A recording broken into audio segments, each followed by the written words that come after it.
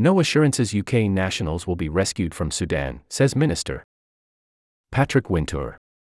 British nationals still in Sudan cannot be given any assurances about evacuations, the UK Development Minister has said, as a storm gathers over the UK's decision to rescue only its diplomats over the weekend, when other countries were evacuating diplomats and nationals. Andrew Mitchell said about 2,000 Britons in Sudan had registered with the Foreign Office, and the government was exploring every single possible way of getting them out. But he warned, I simply cannot give any assurances, and it wouldn't be responsible to do so. The UK airlifted its diplomats out of Sudan on Sunday, leaving British citizens behind awaiting further instructions. Asked why diplomats but not citizens had been evacuated, Mitchell said, we have a specific duty of care, a legal duty of care, to our own staff and our diplomats, and that there had been a very specific threat to the diplomatic community in Khartoum. In a round of interviews on Monday morning, Mitchell said he could not give a timeline for when it would be possible to rescue British nationals. The situation is absolutely desperate and a ceasefire is required, he said. The only advice that Britain can give to people is to stay indoors, because that is the safe option. However, he added, many of the Brits there are very creative and know the situation on the ground, and if at their own risk they determine there is a way for them to leave their own homes, then of course they will take it. The Conservative chair of the Foreign Affairs Select Committee, Alicia Kearns, said the Foreign Office did not appear to have learned lessons from the evacuation from Afghanistan, judging by its communications with British nationals in Sudan. Kearns estimated there could be 3,000, 4,000 plus British nationals stuck in Sudan. She said if the UK decided it could not attempt to rescue the remaining nationals, it needed to communicate that decision to them so they were not left waiting for an operation that would not happen. We have a moral obligation to tell British nationals as soon as possible that is the judgment that has been made, because they then need to make their own decisions. Kearns told BBC Radio 4's Today programme.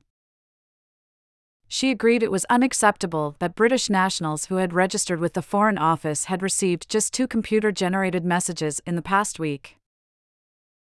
That would suggest no lessons have been learned from Afghanistan, and I have urged the government to make sure they are communicating regularly with British nationals.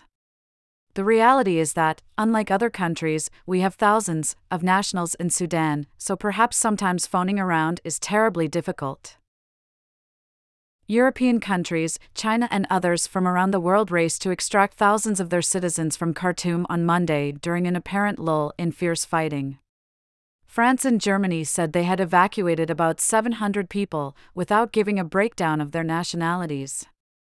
A German Air Force plane carrying evacuees landed in Berlin early on Monday. Several countries sent military planes from Djibouti to fly people out from the Sudanese capital, while other operations took people by convoy to Port Sudan on the Red Sea, which is about 500 miles, 800 kilometers, by road from Khartoum. From there, some have boarded ships to Saudi Arabia. Indonesia said more than 500 of its citizens had been evacuated to the port and were awaiting transport to Jeddah, across the Red Sea. China, Denmark, Lebanon, the Netherlands, Switzerland and Sweden said they had got nationals out, while Japan said it was preparing to send an evacuation team from Djibouti. Tobias Ellwood, the chair of the Commons Defence Committee, called for a clear-cut plan to get British passport holders out. If that plan does not emerge today, then individuals will then lose faith and then start making their own way back, he told GB News, saying that could lead to some very difficult situations. The violence in Sudan has pitted army units loyal to its military ruler, Gen Abdel Fattah al-Burhan, against the Rapid Support Forces, led by Mohammed Hamdan Dagalo, known as Hemedti. Battles have been raging in Khartoum and its twin city of Omdurman, and a series of ceasefires have failed to hold. The Labour Party has demanded to know what the UK government is doing to help the remaining British nationals still in Sudan. Some Sudanese people have expressed anger that Western countries have seemingly prioritized evacuating their people over trying to stop the fighting. Kearns said she believed British citizens in Sudan were living in a state of fear and, as a former diplomat, she was inherently uncomfortable about a situation in which the UK had evacuated its diplomats before other nationals.